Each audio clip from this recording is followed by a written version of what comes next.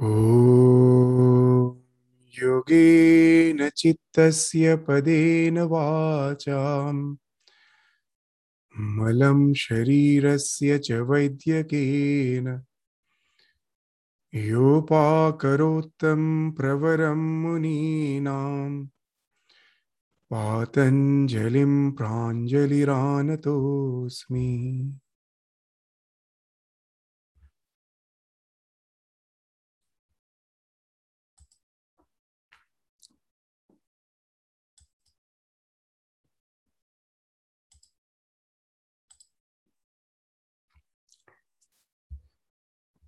So in the last class, we were studying the 20, we ended with our discussion on the 24th sutra of the 4th chapter of Patanjali Yoga Sutra.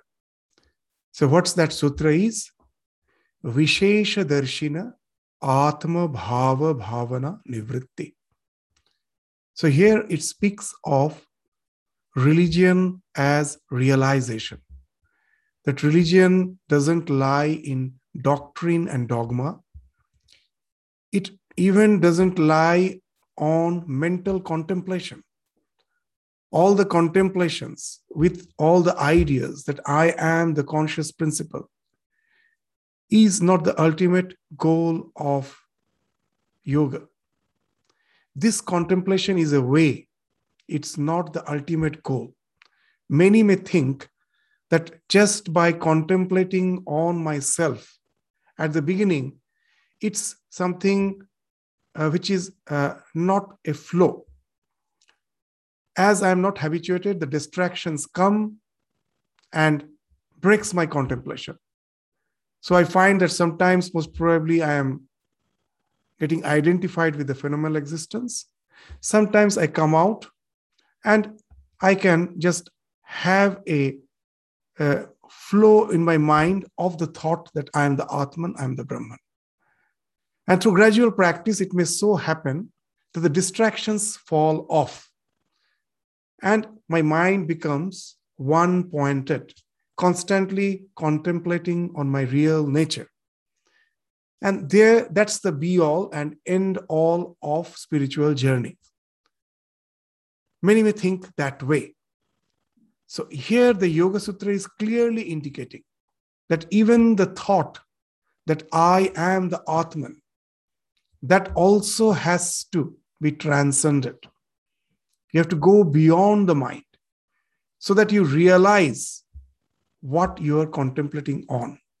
So that's the sutra saying, Vishesha Darshina. That those who have seen it as it is, Vishesha. There are two types of darshana. One is Samanya and another is Vishesha. What is Samanya? That wherever there is smoke, there is fire. So smoke is the Samanya darshana. Why? That previously I have experienced that wherever there is smoke, there is fire. But most probably sometimes, that as we were giving that example in the last class, that at the time of forest fire, most probably from a distance, in some mountains, there's a forest fire. You don't see the fire, but you see the smoke in the sky. From that, you infer that most probably there is a forest fire. So this is Samanya Darsana. You are not seeing the fire, but seeing the smoke, you infer that there is fire. But sometimes it may go wrong because there may be smoke for some other reason. Even if you find that where there is extreme pollution, the sky appears to be quite like this foggy. It appears like as if there's a lot of smoke. It has nothing to do with fire. So I may be wrong in my conclusion. So inference is not the ultimate knowledge. Ultimate knowledge is pratyaksha. So here also, at last, I have to go beyond the mind to realize my real nature. And that is possible. That's assertion we find in this sutra. Vishesha Darshina. The one who has as if realized his real nature. as a conscious principle. For him, Atma Bhava Bhavana Nivritti. That is constant flow of the thought that I am the Atman, that ceases. Nivritti means cessation of that. So this is the sutra with which we ended our discussion in the last class. So here, Yoga Sutra is taking us to that level of realization where all the thoughts ceases. You go beyond the mind. And as if to have the realization of the truth face to face. And you may say, how is it possible? Yes, as we were indicating again and again, that what's my contemplation is any spiritual journey throughout the world, any faith, ultimately, what's our spiritual contemplation? Whatever idea of divinity we may have, is there anything common in our contemplation? Everyone, in whatever form, whatever may be the mythologies, whatever may be the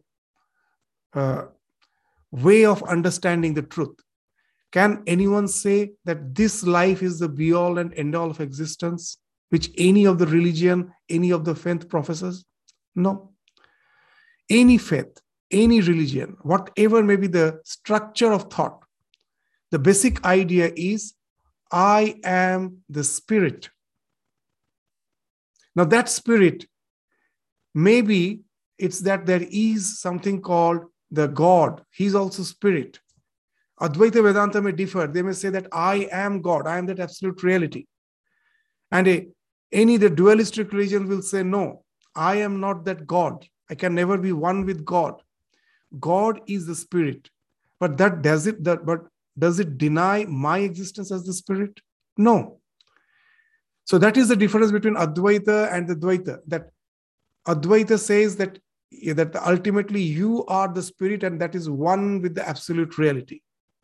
And Dvaita may say, no, that you are conscious principle, but of course, God is something which is eternally separate from you. But is there any religion which negates the idea that you are spirit? That your physical existence is the be-all and end-all of your existence? Not a single religion.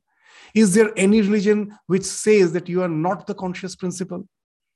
That the soul is is your real, is the core of your existence? No. So all the religious practice, what it leads to at last, the negation of the idea of your limited personality. Any practice. And this practice, when it enters into a state of flow, my mind has, the distractions has fallen off. It's now in a state of flow. This thought, in whatever thought process or whatever form it may be, this thought that I am the spirit, which is beyond this physical existence, that is not annihilated. This physical existence may fall off. Even as in the Hindus may believe in transmigration. The Abrahamic religions say we don't believe in transmigration. We believe in heaven or hell. After that, the death you go. But can we deny that you're the spirit? It is the spirit that is going to the heaven or hell. So everywhere we will find that there are a lot of differences. But the common thing is everyone believes that you are the spirit. So all the religious practices at last negates this limited individuality. In all the practices, is there any religion which doesn't speak of unselfishness, doesn't speak of empathy, any form of empathy, any type of unselfishness, speaks of killing this little self and finding that self-expression in all, to as if pervade it in the entire existence? Whether it is our philanthropic activities or it's our meditation, it's all at last ends up in the negation of this limited individuality. So as a result, what happens?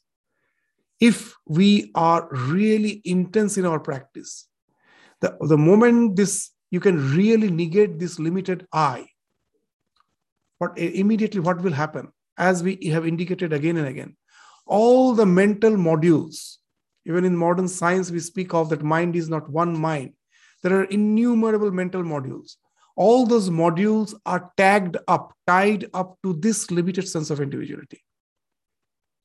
This limited sense of individuality, the moment it falls off, just like the hub of the wheel, it falls off, the entire wheel is bound to collapse.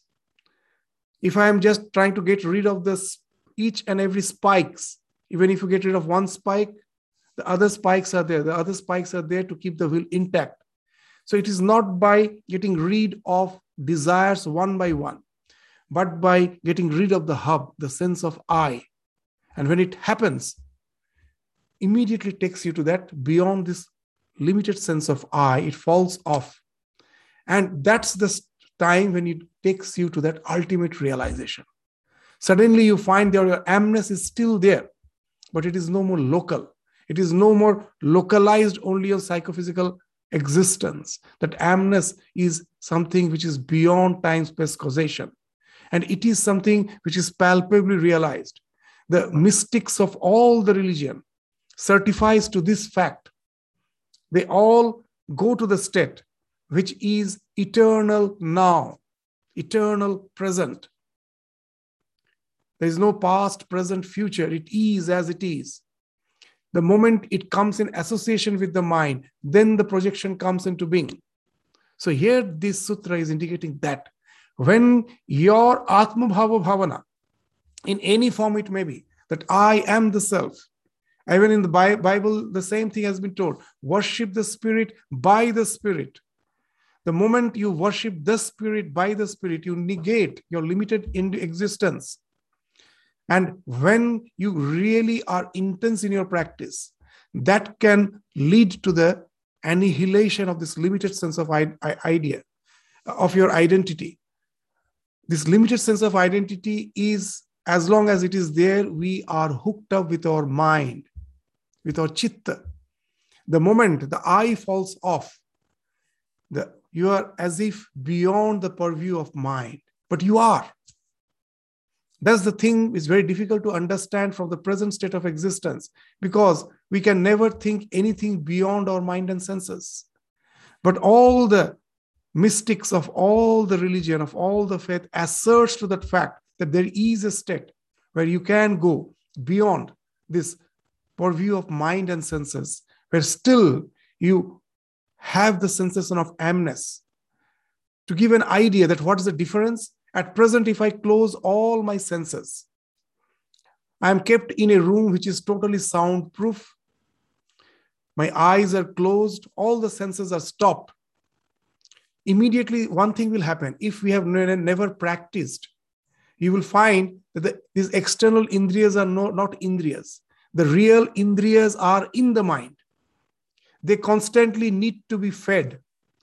There are so many scientific experiments, even in the modern age, scientific experiments, that if you are kept in isolation, where there is no light, no sound, it just takes 15 minutes, not more than that.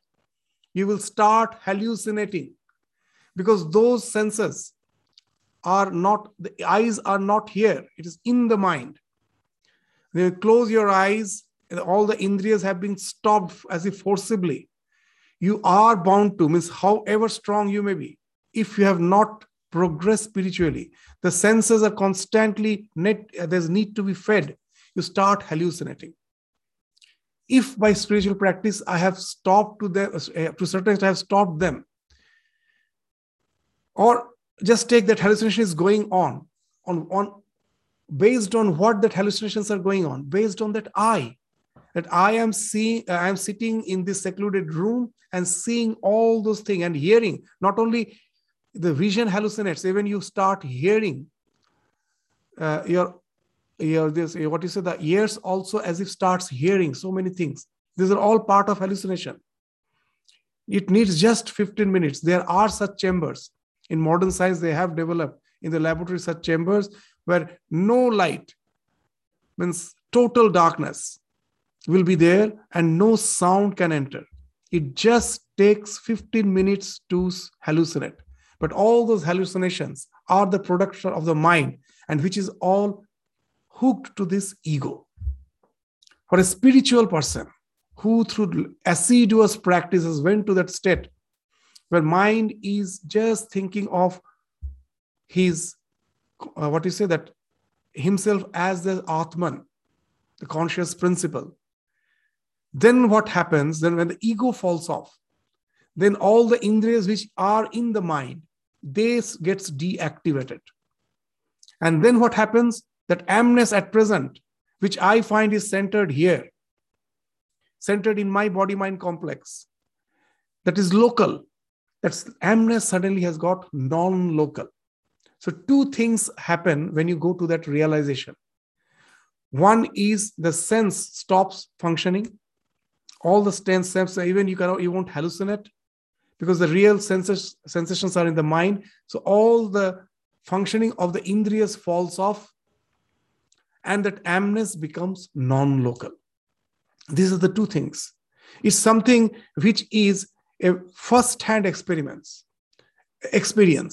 Those who come back from that experience, they never say it was an imagination.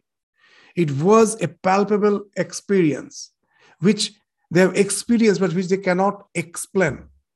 Even in the modern psychology, those who deal with that subject, they have a term for it, that everyone says that it is neotic. Neotic means that it is a palpable perception, but it cannot be explained. You know that you have experienced something. It was not mere hallucination, or it was not mere imagination. It is just like the way I see a red rose. I have perceived something, but at the same time, I cannot explain it. So it is something neotic. That's the term which they use. So that's the experience when you go there and come back. And then you will find that what has happened, that as long as you were in that state, when you come back, again the mind, because of its old habitual state, will start thinking of God or thinking of Atman, as was your practice. You again start, but you realize for some time the mind stopped. That's the state called Savija Nirvikalpa Samadhi. Savija Asampragyata Samadhi. Not Nirvikalpa is in Vedanta. In yoga, it is called Savija Asampragyata Samadhi. Why it is Savija? Seeds are still remaining. That though you have went to that state for once, again you will come back. But you cannot go back to the ordinary life of sensate pleasures. You remain in that God consciousness. You come to that God consciousness. Now and then you go to that state where everything falls off. All the creation falls off. You are just as if floating in that amness. Again you come back.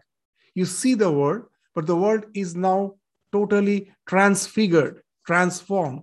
You see it as the projection of your spiritual entity that is being projected as the world through the mind. Just the way the light, white light passing through the prism gets projected as the spectrum, the entire phenomenal existence appears as the spectrum when the mind comes into picture. Beyond the mind, you are that spirit. And it is something, a very first-hand experience. So when that happens, when you are in that experience, the thoughts has fallen off. The thoughts takes you there, but when you are there, the thoughts are no more there. So that's the idea of realization. That's why Swamiji again and again is to stress that religion is realization. It is not mere in the doctrines and dogmas. So that's the idea which has been spoken of in the 24th Sutra, Vishesha Darshina, Atma Bhava, Bhavana Nivritti. The one who has realized the Purusha. That is the Vishesha Darshina, the one who has realized. For him, the perception of the mind as Purusha. When I'm saying, I am Atman, it is the mind who is saying. So this constant contemplation with the mind of the Atman, that ceases, Nivritti. So that's the sutra with which we ended our last class. So now let's go to the next sutra, the 25th sutra. Tada Viveka Nimnam Kaivalya Prak Bharam Chittam. It's a very interesting sutra. Once you go to that state and you come back, but now what happens when you once go to that realization of that non-local amness, where when the entire phenomenon has fallen off. Then what happens? So you have went to that state, but the vija of contemplation is still there. The seeds of contemplation is saturating your subconscious mind. So you come back. So that then when once you have went to that savija asampragyata samadhi, says tada, when you have attained that, now the mind's spontaneous inclination is towards the discriminative knowledge. It comes back again, it starts staying in that discriminative knowledge. Tada viveka nimnam. So it is coming back and again getting habituated in that contemplative knowledge. It cannot go beyond that. And this, it naturally gravitates prag bharam towards the state of kaivalya. What will happen now? To understand this sutra, let us take the states of mind. Our ordinary state you take, what it is distraction, sarvartha. So many thoughts are there. Constantly getting distracted, jumping from one thought to another thought. So this mind, by gradual practice, what I can do, this sarvarthata can become ekagra. One thought. It's not easy. It takes a lot of time. Today, by a lot of practice, maybe I was practicing for a few months, and suddenly one day I experience that my mind has calmed down. It is focused. It's not getting distracted. It is in one thought. But you cannot continue there for long because the subconscious mind is still filled with a distraction. You find after some time, again, the distractions comes back. Again, you get distracted. Now, if you go on practicing, what will happen? This ekavritti, the state of ekagrata, will start getting more and more power. It will be prevailing your state of existence more and more. And the distracted state will be getting attenuated more and more. Why? Because your mind is getting purified. As that example which we gave again and again, that a cup is full of turgid contents. Now, as it is full to the brim, if I pour pure water in that cup, as it is full to the brim, it is bound to spill off. But as it spills off, and as I'm pouring pure water, the turgidity is getting diluted. It is spilling off, it is getting diluted. Water is becoming more and more clear. A time will come, all the turgidity has been washed away. The cup is full of pure water. So that's what happened. The distractions gradually fall off. The subconscious mind, the distractions are getting cleared off. And the mind is getting more and more saturated with this ekagra vritti. So a time will come, my mind is now ekagra. Now when that happens, what has happened? You have now you have removed the hub. This hammered the hub out when the mind has become so concentrated, it is thinking of the self. You have negated that limited sense of I now. So now and then what will happen? You will go beyond the mind. So previously the mind was like a pendulum moving from sarvarthata to ekagrata. Now it was distracted. Now it was concentrated. Now the next state, what will happen? It is concentrated. Now and then it is going to the state of thoughtlessness, nirodha. But now when it comes back, the mind is full of ekagra vritti. It comes back to that state. Now the swinging of the pendulum is between these two states, ekagrata and nirodha. And as it goes on, here also the same thing happens. The more and more you go to that nirodha state, that now saturates your mind. You would like to stay in that thoughtless state beyond the mind. That is saturating. Ekagra state, that will be diminishing. A time will come, this ekagra, even this ekagra chitta, this one thought, that will be totally cleansed off to take you to that state of nirodha, where you can stay as long as you want. Because ekagra vritti is no more there to break the state of thoughtlessness. You can stay in that state, totally identified with yourself as long as you want.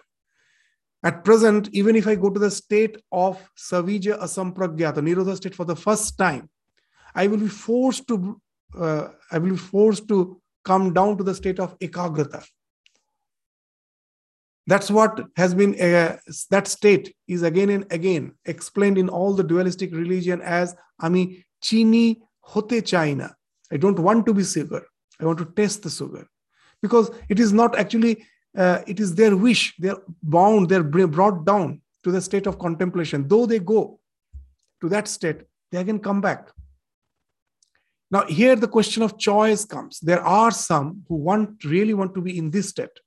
So they won't prefer to go to that state. Even if they go, they forcefully bring the mind down and want to remain in the state of you and me, where you is God and me is the Atman. You is not any other relation.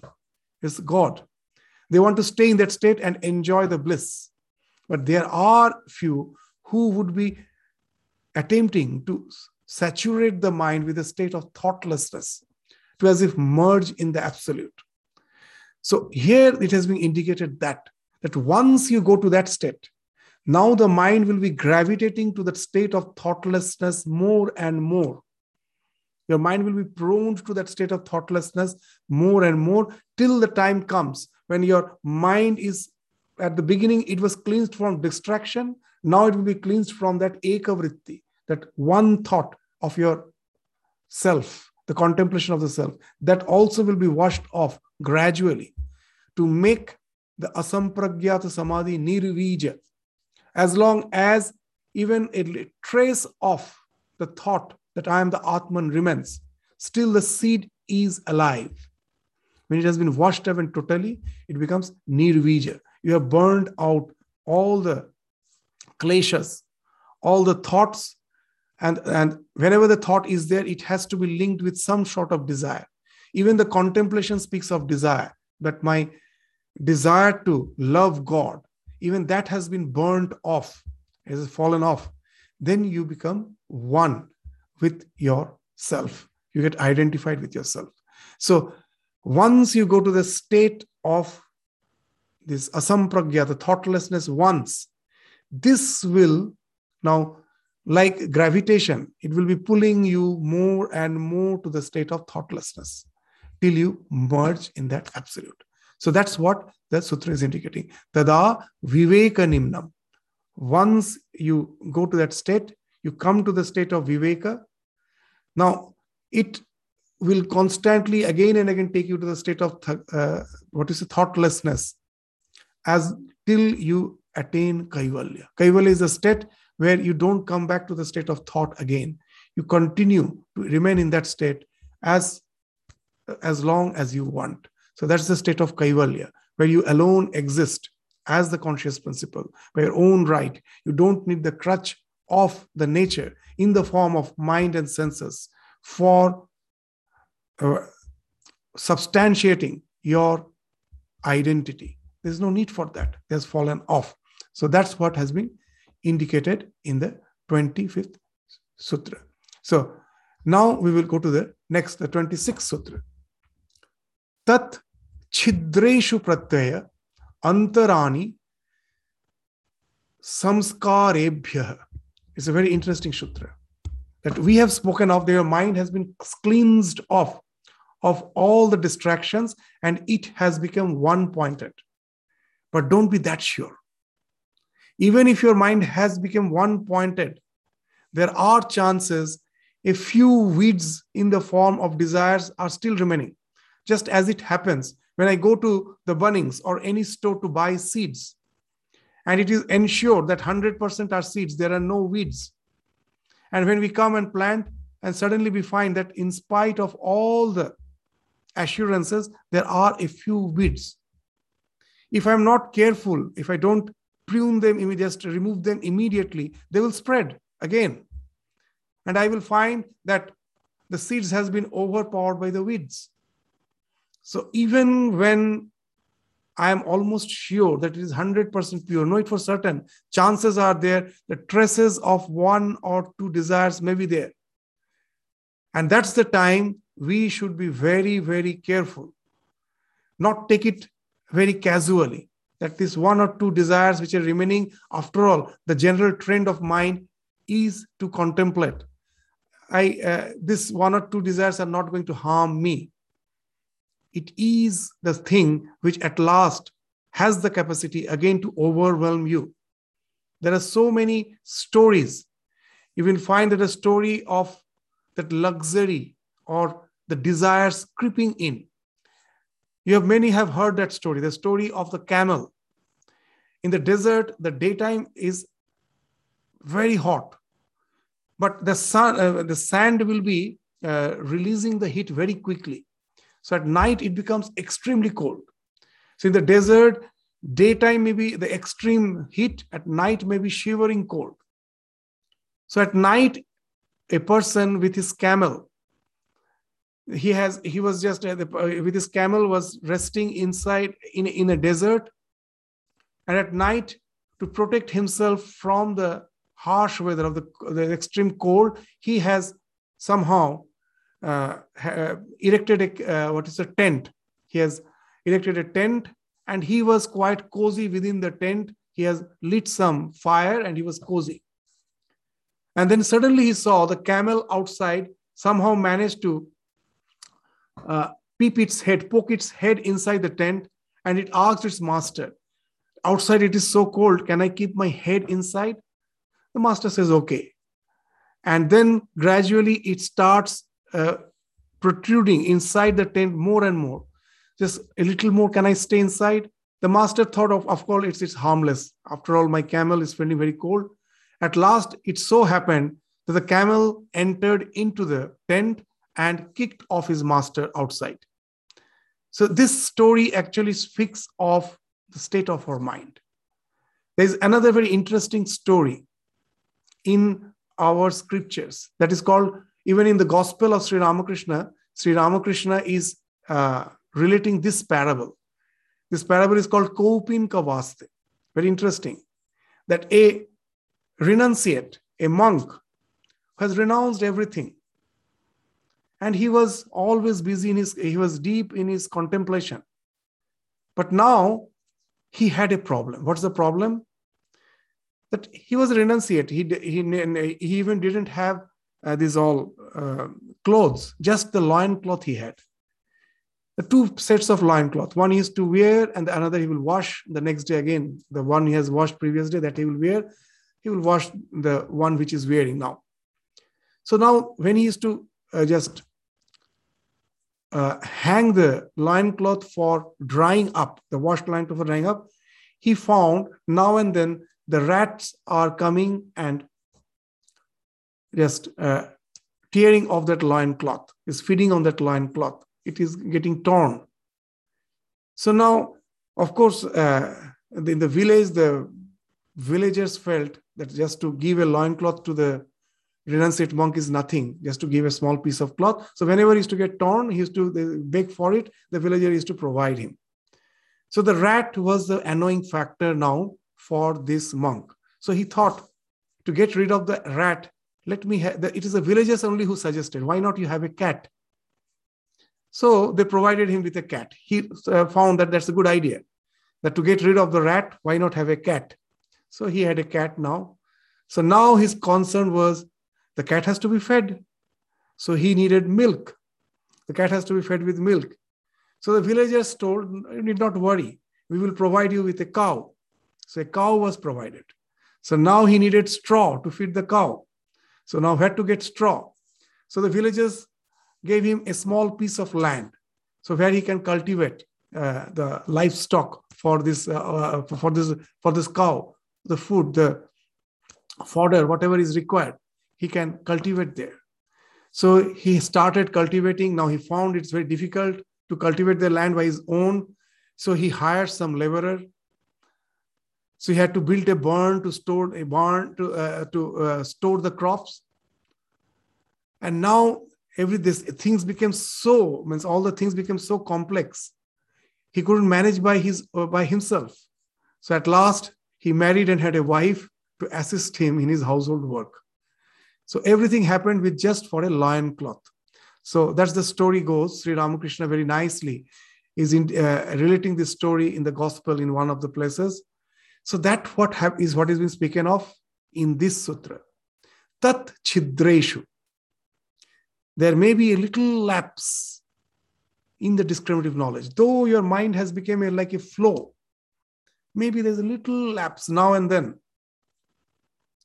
From this little lapse, what will happen? This arise other fluctuations of mind. Pratyaya antarani.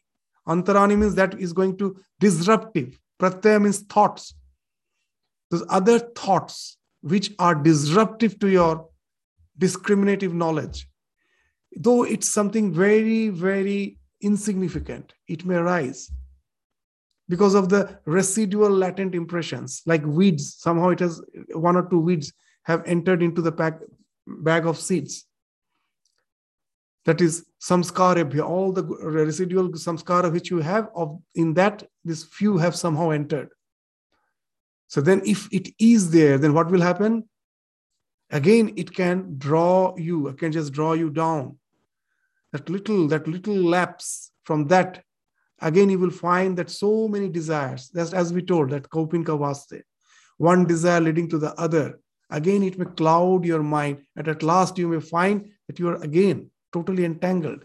Your spiritual practice is gone. So that's why we have to be very careful. As in English we say that the price of purity is vigilance. You have to be extremely vigilant.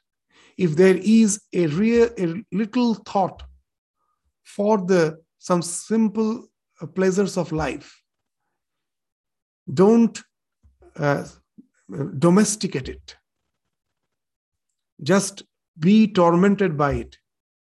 This tormentation of a spiritual soul is a good sign.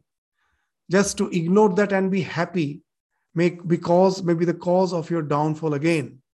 So that's why in the 27th Sutra, what they're saying, Hanam Esham Kleshavat Uktam. As a novice, the way you were very, very particular about the small desires, that time you were exerting yourself, that whatever desires which have already manifested, let me take care of them. As we told that in spiritual journey, like any other, like relief work, we have short-term relief and there is a long-term relief. What is the short-term relief? That when there is a flood, we go, that the people who are being affected, you immediately provide food, you take them and give some shelter. But as it is a flood-prone area, you have to think of some long-term measures. That every year the same flood will be there, and we cannot just think that every year we will go with the relief. They have to have some disaster management. What's that? We go and for the long-term effect, we build houses on pillars where the ground floor, there is no place for staying. It's only the pillars. The first floor is actually the floor where they are staying. It's just not the ground floor. So like that, in the school, there is a big hall in the second floor or in the first floor where, if needed, the villagers come and have shelter if there is a flood. The bore wells in the village which they have is on the raised platform, so that when the flood is there, they still have access to the fresh water. Because if the bore well gets drowned in the water, they cannot have access to the fresh water. So it is in an upraised platform. So all these measures speaks of long-term effect. So in spiritual journey also, there are two things, short-term and long-term. The desires which are already disturbing me, they have manifested. I'm obsessed by them. Of course, as a short-term measure, I have to use my willpower to get rid of them. Because unless I get rid of them, I can never think of calming down my mind. So this is the short-term goal, to get rid of the desires which are tormenting, which are already manifested. But there are so many desires lurking in my mind which are not manifested. If they get favorable circumstances, they may manifest. Now, how to get rid of them? For them, that the long-term practice, I am the Atman. I am not the body. I am not the mind. I am not the senses. I am the pure Atman. This thought will be hammering the ego. If that is done, that is a long-term effect. That once that is done, now nothing can affect you. So the two things, the short-term, I have to, with my willpower, I have to take care of my immediate manifested desires. And for the long-term, I have to go on contemplating. So self-effort to control yourself, that willpower is also required and contemplation is also required. Both has to go hand in hand. So here what they're saying, that now when you have become habituated in contemplation, so what has happened? To exert the willpower is something of the past. That is no more required. I'm in a flow. But now if one or two desires sometimes little come, don't forget, you started your spiritual journey with both the willpower and the contemplation hand in hand. Don't forego that willpower. Again, bring it back. Use it with full strength, with full energy to get rid of that one or two desires, which though it may appear harmless now, in no time it can overpower you. So that's why this 27th sutra is saying, Hanam Esham, all those little weeds that somehow has remained in your mind. Most of them are seeds. 99.99% are seeds, but 0.001% are weeds which are remaining. Once you find them, use your willpower, the way when you have started your spiritual journey, the way you were using your willpower to get rid of the obsessions. Again, be up and doing to get rid of these little weeds. Don't be casual about them. So Hanam, Esham, Kleshavat Uktam, as you have taken care of eradicating the kleshas as a novice. Again, with the same energy, try to get rid of all the stresses of desires that are remaining. So destruction, Hanam means to destroy. So destruction of this residual latent impression, all these little latent impressions which are remaining, which sprout in the laps of chidra, means this lapse, this chidra, this Hanam, Esham, Kleshavat, Uktam. How? That in the previous sutra they spoke of lapse, chidra. Through the lapses it may come in. So which sprouts in the lapse of this chidra of the Viveka Samskara. That has to be done in the same way we adopted while eradicating the kleshas. What all things we have adopted for eradicating the kleshas? The second chapter, if you remember, started with Kriya Yoga, the practice of Kriya Yoga. What is the Kriya Yoga? 3 practices constitutes Kriya Yoga. Tapa, Swadhyaya, Ishvara Pranidhana. We have studied it long back when we were studying this, where we started the second chapter. These are the practice which takes care of the kleshas. What are the kleshas? Raga, Dvesha, Abhinivesha. There are 5 kleshas, Avidya, Asmita, followed by Raga, Dvesha, Abhinivesha.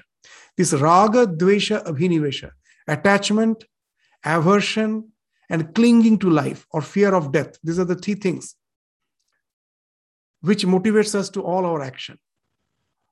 So these 3 has to be attenuated with the Kriya Yoga. How it helps? Raga is attenuated with Tapa. That when I find there is an attachment, I have to practice austerity. That if I find that I am a glutton, eating too much, then of course I have to break that biological alarm system by resorting to measured amount of food, and the duration between 2 foods should be longer. The doctors will advise, the dietitian will advise me, and I have to use my willpower to resort to that new routine. When I'm resorting to that new routine, that itself speaks of tapa. How? At the beginning, it may be very difficult, but you have to exert your will. And after a few days, you will find it has become natural. Why? All this hunger, all this hunger, thirst, need for sleep are the biological alarm system. The body in the form of hunger pangs is generating an alarm to say that it's time for you to take food. Because of my old habit, the body has got habituated in taking more food. So naturally, it will give the alarm. If I, with my willpower, don't fall prey of that alarm system, the alarm system becomes inactive after some time. It will fall off because it gets the feedback that alarm is not working. So what's the use of alarming him? So it falls off. And then you will find you can easily prolong the gap between 2 meals. You can reduce the food. And the more you can do that, it has a spiritual implication also. It is all these desires which is not allowing my mind to be at rest. So the tapa is allowing me to attenuate this raga, attachment. And I find now I can contemplate for more and more time. And that's the purpose of this fasting during religious practices. Why we fast? That yes, if once I take food, I will be feeling sleepy, I will be drowsy. That throughout the day, I have actually resolved to spend the time more in contemplation. It's not possible. So through tapa, what I'm doing, I am extending my spiritual practice. I can keep my mind more and more calm. The desires doesn't disturb me. And for that, the tapa is there to get rid of the attachments. Now, so there are three practices: tapa, swadhyaya, ishvara pranidhana. Now let us take ishvara pranidhana. Ishvara pranidhana helps to get rid of dvesha. What is ishvara pranidhana? Resigning to the will of the divine. Once we resign to the will of the divine, the question of hating others doesn't come. This ishvara pranidhana is a special type of devotion. Yesterday, when we had this earthquake, after that, I was joking today that there was a forecast. What's the forecast? That there are going to be many aftershocks. And we have none of us have experienced any aftershock. But I was joking, I have experienced many aftershocks. You may say, how, Swami? How, Maharajji? In the form of traumatic phone calls. What's happening that though we say we are believing in God, but that belief is what? That my belief in God should result in all favorable circumstances. God is the means, world is the end. I want to stay in the world where there are no mishaps. It's never going to be. The real resignation is something different. That this yesterday's earthquake, a devotee will take in a different way. What way? That I was so engrossed with this life, thinking it to be the be-all and end-all of existence. God, as if with the earthquake, made me remember, anything can change anytime. Everything is so unpredictable. Never forget your real identity as a spirit, as its relation with the spirit. So what happens? My constant fear, hatred, if someone is disturbing me, my hatred for that fellow, all those things falls off because it's all the will of the God. God has willed that I should go through this suffering because it entails my spiritual illumination. I can resign more and more. I don't take all those things to be the be-all and end-all of my existence. And I understand more and more that this, as long as I'm in this world, everything is unpredictable. To give that example of that flood-prone area, that you know that when we used to go for relief in the flood-prone area, the peoples were happy. They're every time suffering from that flood, but they were happy. Why, you know? Because they knew that they're poor. Those are the place where no one is supposed to build any habitation.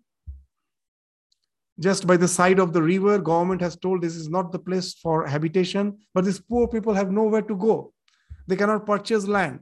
So knowing very well this is flood prone, they have built their houses there. And sometimes governments, seeing that the houses have been built, they don't simply run the bulldozer there because they know where these people will go. Dire poverty. So even just though they know, they feign as if they haven't seen. That's how the things go on there. But after all, flood will be there. When flood is there, we go with all our concern. Oh, people are suffering. We go and see in spite of all those things, they're all smiling. Why? Because they know they are in a place which is totally unpredictable. Flood may come anytime. Knowingly, they are staying there. If we take our existence in this world as if we are in a flood-prone area, constantly we're in a flood-prone area, we take it as if it's very safe. It is in a secure zone. That's why all the problem happen. Then we can enjoy like those people, those pure people. No one can take happiness away from them. Still, they're happy.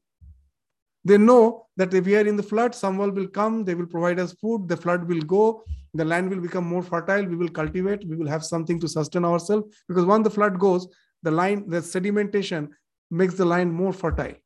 So that's how they stay there. They will just cultivating that land. They will get good crops. And again, they know the flood will come, but they have earned something they can manage. So they accept the fact that we are in an unpredictable area, flood-prone area. Flood will come. But for us, with millions of dollars, we have built a house, and I think now it is secured. We have actually built the house in the flood-prone area. Anytime the earthquake may be there. So the question of hatred, at last our hatred is towards God. When it happens, we say, oh, after so much of praying, devotion, nothing happens. At last I am getting all those things. So that is not the real Ishwar Pranidhana. Real Ishwar Pranidhana speaks of resigning to the will of the divine and convinced of the fact that everything happens by God's will. And when we are convinced of that fact, that is the real Ishwar Pranidhana, where we find dvesha, hatred has attenuated. So just see, these practices are very important. Tapa, these three practices, how it reduces the kleshas in the form of attachment, hatred, and extreme clinging to life. The third practice is swadhyaya. That is constantly to be aware of your spiritual dimension of existence. This japa, that I am the Atman, constantly you're repeating, this is swadhyaya. Or I am a devotee of God. God is, I am. Our relation is eternal. This world is a flow. The more you think that, the fear of death falls off automatically because you're relating more and more to the spiritual dimension. So abhinivesha, this clinging to life, that falls off. So whenever any desire comes, that little trace which is remaining, it is either you will finds expression as raga, dvesha, abhinivesha. Now that it at last it boils down to these three. Either I am attached to it because my attachment to this ego, I have some attachment, or that something may annihilate my limited existence, for that I am having hatred, or too much clinging to life, that abhinivesha is there. So to get rid of these three practice, tapa, Ishwara Pranidhana, swadhyaya, which we started at the very beginning of our spiritual journey, that has to be resorted to again. Till this you can get rid of them, attenuate them, and you can have the practice of viveka khyati uninterruptedly. Wherever the lapse is there, go and take care of it and come back to this viveka khyati, or else it may again take you back, can overwhelm you. That single little desire can again in no time, you will find the weed has overgrown. The seeds have been totally dominated by the weeds. It may happen anytime. So be very careful that even you find a little lapse, just like a novice, just go back to your practice and take care of those little desires. At the beginning, when we say in a spiritual journey, all the small pleasures of life are okay. Yes, it's okay. Because you have now to take care of some major obsessions. At a go, you cannot think of getting rid of all. So at the beginning of the spiritual journey, just the way when a drug addict is taken to a rehabilitation center, they never say that from tomorrow itself you stop the drug totally. Their aim is to stop it totally. But what they will do, at the beginning, they will themselves prescribe drug in limited amount, and at the span between the two intake of drug will be prolonged, and the drug intake also will be reduced. A time will come when the doctor will say no more. So when we say that the little pleasures of life are okay, yes, it is okay at the beginning of the spiritual journey as a novice, because you have to take care of some very strong obsessions which are really overwhelming you. So there's little transgressions are okay. But when you have reached that state where you have went to that savija asampragyata samadhi, come back, and now you find the traces of desires are still there. Now you cannot say anymore those innocent pleasures are okay. Now you have to be very assiduous. You have to totally eradicate. So that's why this sutra comes here, Previously, they have not spoken of this much of stern measures. Now it is saying, because you are capable to take this stern measure now, you have already got rid of the majority of the desires. These little desires, now you have the capacity. Just the way a drug addict at last is told that no more compromise, total the stop of taking drugs. It comes at the last. So here also the same thing has been indicated. Now you're up to that stage. You have taken care of all the major desires previously. Your mind naturally is in a flow of viveka khyati, constantly contemplating of the divine. Now and then a little lapse comes. Now you shouldn't say that innocent pleasures, okay, it was quite good previously. Now you have to be very stern and uproot them from its very root. You have to uproot them. Otherwise, they may overwhelm you and will be the cause of your downfall. So that's the warning which has been indicated in the 27th Sutra. The 28th Sutra, we will read. We will most probably have the discussion again in the next class, the 28th Sutra. What is saying? Prasamkhyane api akusilasya sarvartha viveka khyate dharma mega samadhi. So once you have taken care of your mind, so when one becomes, then what happens? Your mind is in a constant flow. That is called prasamkhyana. Prasamkhyana is prakrishta rupena samkhya. Samkhya means knowledge.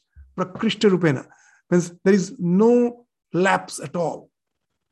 Then you become, omniscient. Why? All the biases falls off. What restricts our knowledge? Previously, we have indicated that's the story of the stump. As long as we have bias, we never see the stump as the stump. In the corner of a park, in the twilight hours, the lover who is in search of his lover, of his beloved, sees it as his beloved. A small child who is in search of the mother sees it as the mother. The mother who is in search of the child sees it as the child. Police searching the thief sees it as the thief. The thief running away from the police sees it as the police. So it is our bias which doesn't allow us to see the thing as it is. So when you have reached the state of flow, when you are thinking of only yourself, contemplating the self, all the biases has fallen off, the desires has fallen off, then only you can think of that state. So what happens? Your mind, you will find, has become omniscient. It can even see the future. Why? The two things happen. That once, when I have reached that state, the bias falls off. Just as we give that example, two chess players are playing. The third one who is seeing, he can always say the correct move. Because the third one who is seeing, he has nothing to do with winning or losing. So the mind is totally free. It is not occupied with the anticipation that I have to win. Or it is not occupied with the fear I may lose. As it is free, it can see as it is. So it is omniscient. It can just say the correct move. That's one thing. And another thing, as your mind is free from all the so-called obsessions and desires, there is no immediacy of purpose. I have to do this now, I have to do that now.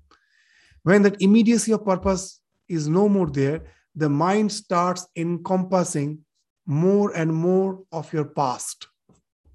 You will find even in your day-to-day life, when you're extremely busy with your all responsibilities, there is no question of thinking of anything else. You're so focused on the work itself. Your mind has narrowed down to that.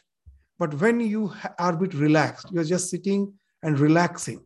And then you will find naturally your mind goes to the past. In the retro, you start to see the life in retrospect.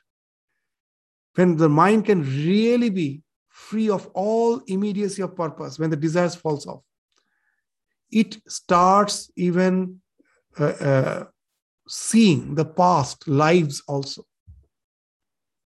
That's what we indicated, that even in the present day, there are so many courses of hypnotic. They will hypnotize you. They will take you to that state of subdue you. You become tranquil, and you will start relating to the past, even past lives. Even in your internet, you can search. You will find there are so many practices going on. It's not all that nonsense. It really has some lot of studies behind it. So here through spiritual practice, it's not that someone else is hypnotizing me to take me to that state. By your own practice, when you go, you can go recede to the past. In the life of Buddha, you will find just before realization, he had a vivid vision of the past lives. From that, the Jataka stories came. When that happens, para vairagya ensues. Para is extreme renunciation. Because we see that so many lives we have just simply wasted, thinking this world to be the be-all and end-all of our existence. With the passage of time, everything we have to leave and go. The thing which we gave so importance is of no use at last. So that when you see that it was happening life after life, you find that how you were just playing fool around of losing the real goal of life to come out of this delusion. So now that para vairagya comes, extreme renunciation. So then what happens? Then again, this unceasing discriminative knowledge, that also you want to go beyond that. That there's no need to stay with the mind. Go beyond the mind. And that ends in a stage which is called Dharma Megha Samadhi. It's a very interesting term, Dharma Megha. So previously, Dharma was something like dewdrops. Very slow change was happening. When you reach that state where you have reached the state of flow, you will find all the virtues are as if downpouring. It's as if downpouring, because there is no biases remaining to obstruct your mind. And the common example which we give in the life of Sri Ramakrishna used to say, Je nachte jane, tar bechale pa porena. As long as you are learning to dance, you have to be very cautious about each and every step, whether it is falling in rhythm or not. Once you have learned, you're teaching your students. Some music is playing on the background, you're teaching your students. You will think a wonderful thing has happened. You have become an adept. You're speaking to them. Most of the focus is on the words which you're speaking, but your legs are automatically falling in the rhythm of the music which is playing on the background. Because through practice, the dance has become now spontaneous. You don't need to focus on the dance. Your legs spontaneously falls in the rhythm. So when you become an adept dancer, তাকে মেপে পা ফেলতে হয় না, যে নাচতে জানে তার বেচালে পা পড়ে না. There's no chance for him to have a false step. It is bound to be, it has become a spontaneity. It is bound to be in the rhythm. So that's the state of Dharma Megha Samadhi, where the goodness has become spontaneous. You don't have to think what to do, what not to do. Goodness has become something spontaneous because of that transformation of the mind, where all the biases has fallen off. So it is like a downpour. Dharma Megha, like the dark clouds, it is Dharma, virtue. Virtue is as if downpouring. There is no question of taking a resolution that I have to use my willpower to be in the path of virtue. There's no more required. The virtues have become spontaneous. So that's what the Dharma Megha term means. So when you have reached that flow, then it happens. So this is the idea which we will try to understand with the help of few more examples to make it more clearer. So we will continue with the 28th Sutra again in the next class. There are total 33 sutras. With this chapter will end. And with that, the Yoga Sutra study will end. So we are almost in the end. A few more sutras are remaining. So this is the sutra which needs a little more discussion before we proceed to the next sutras. So we will take up again in the next class from this sutra, for the 20th sutra again. So thank you all. Namaskar.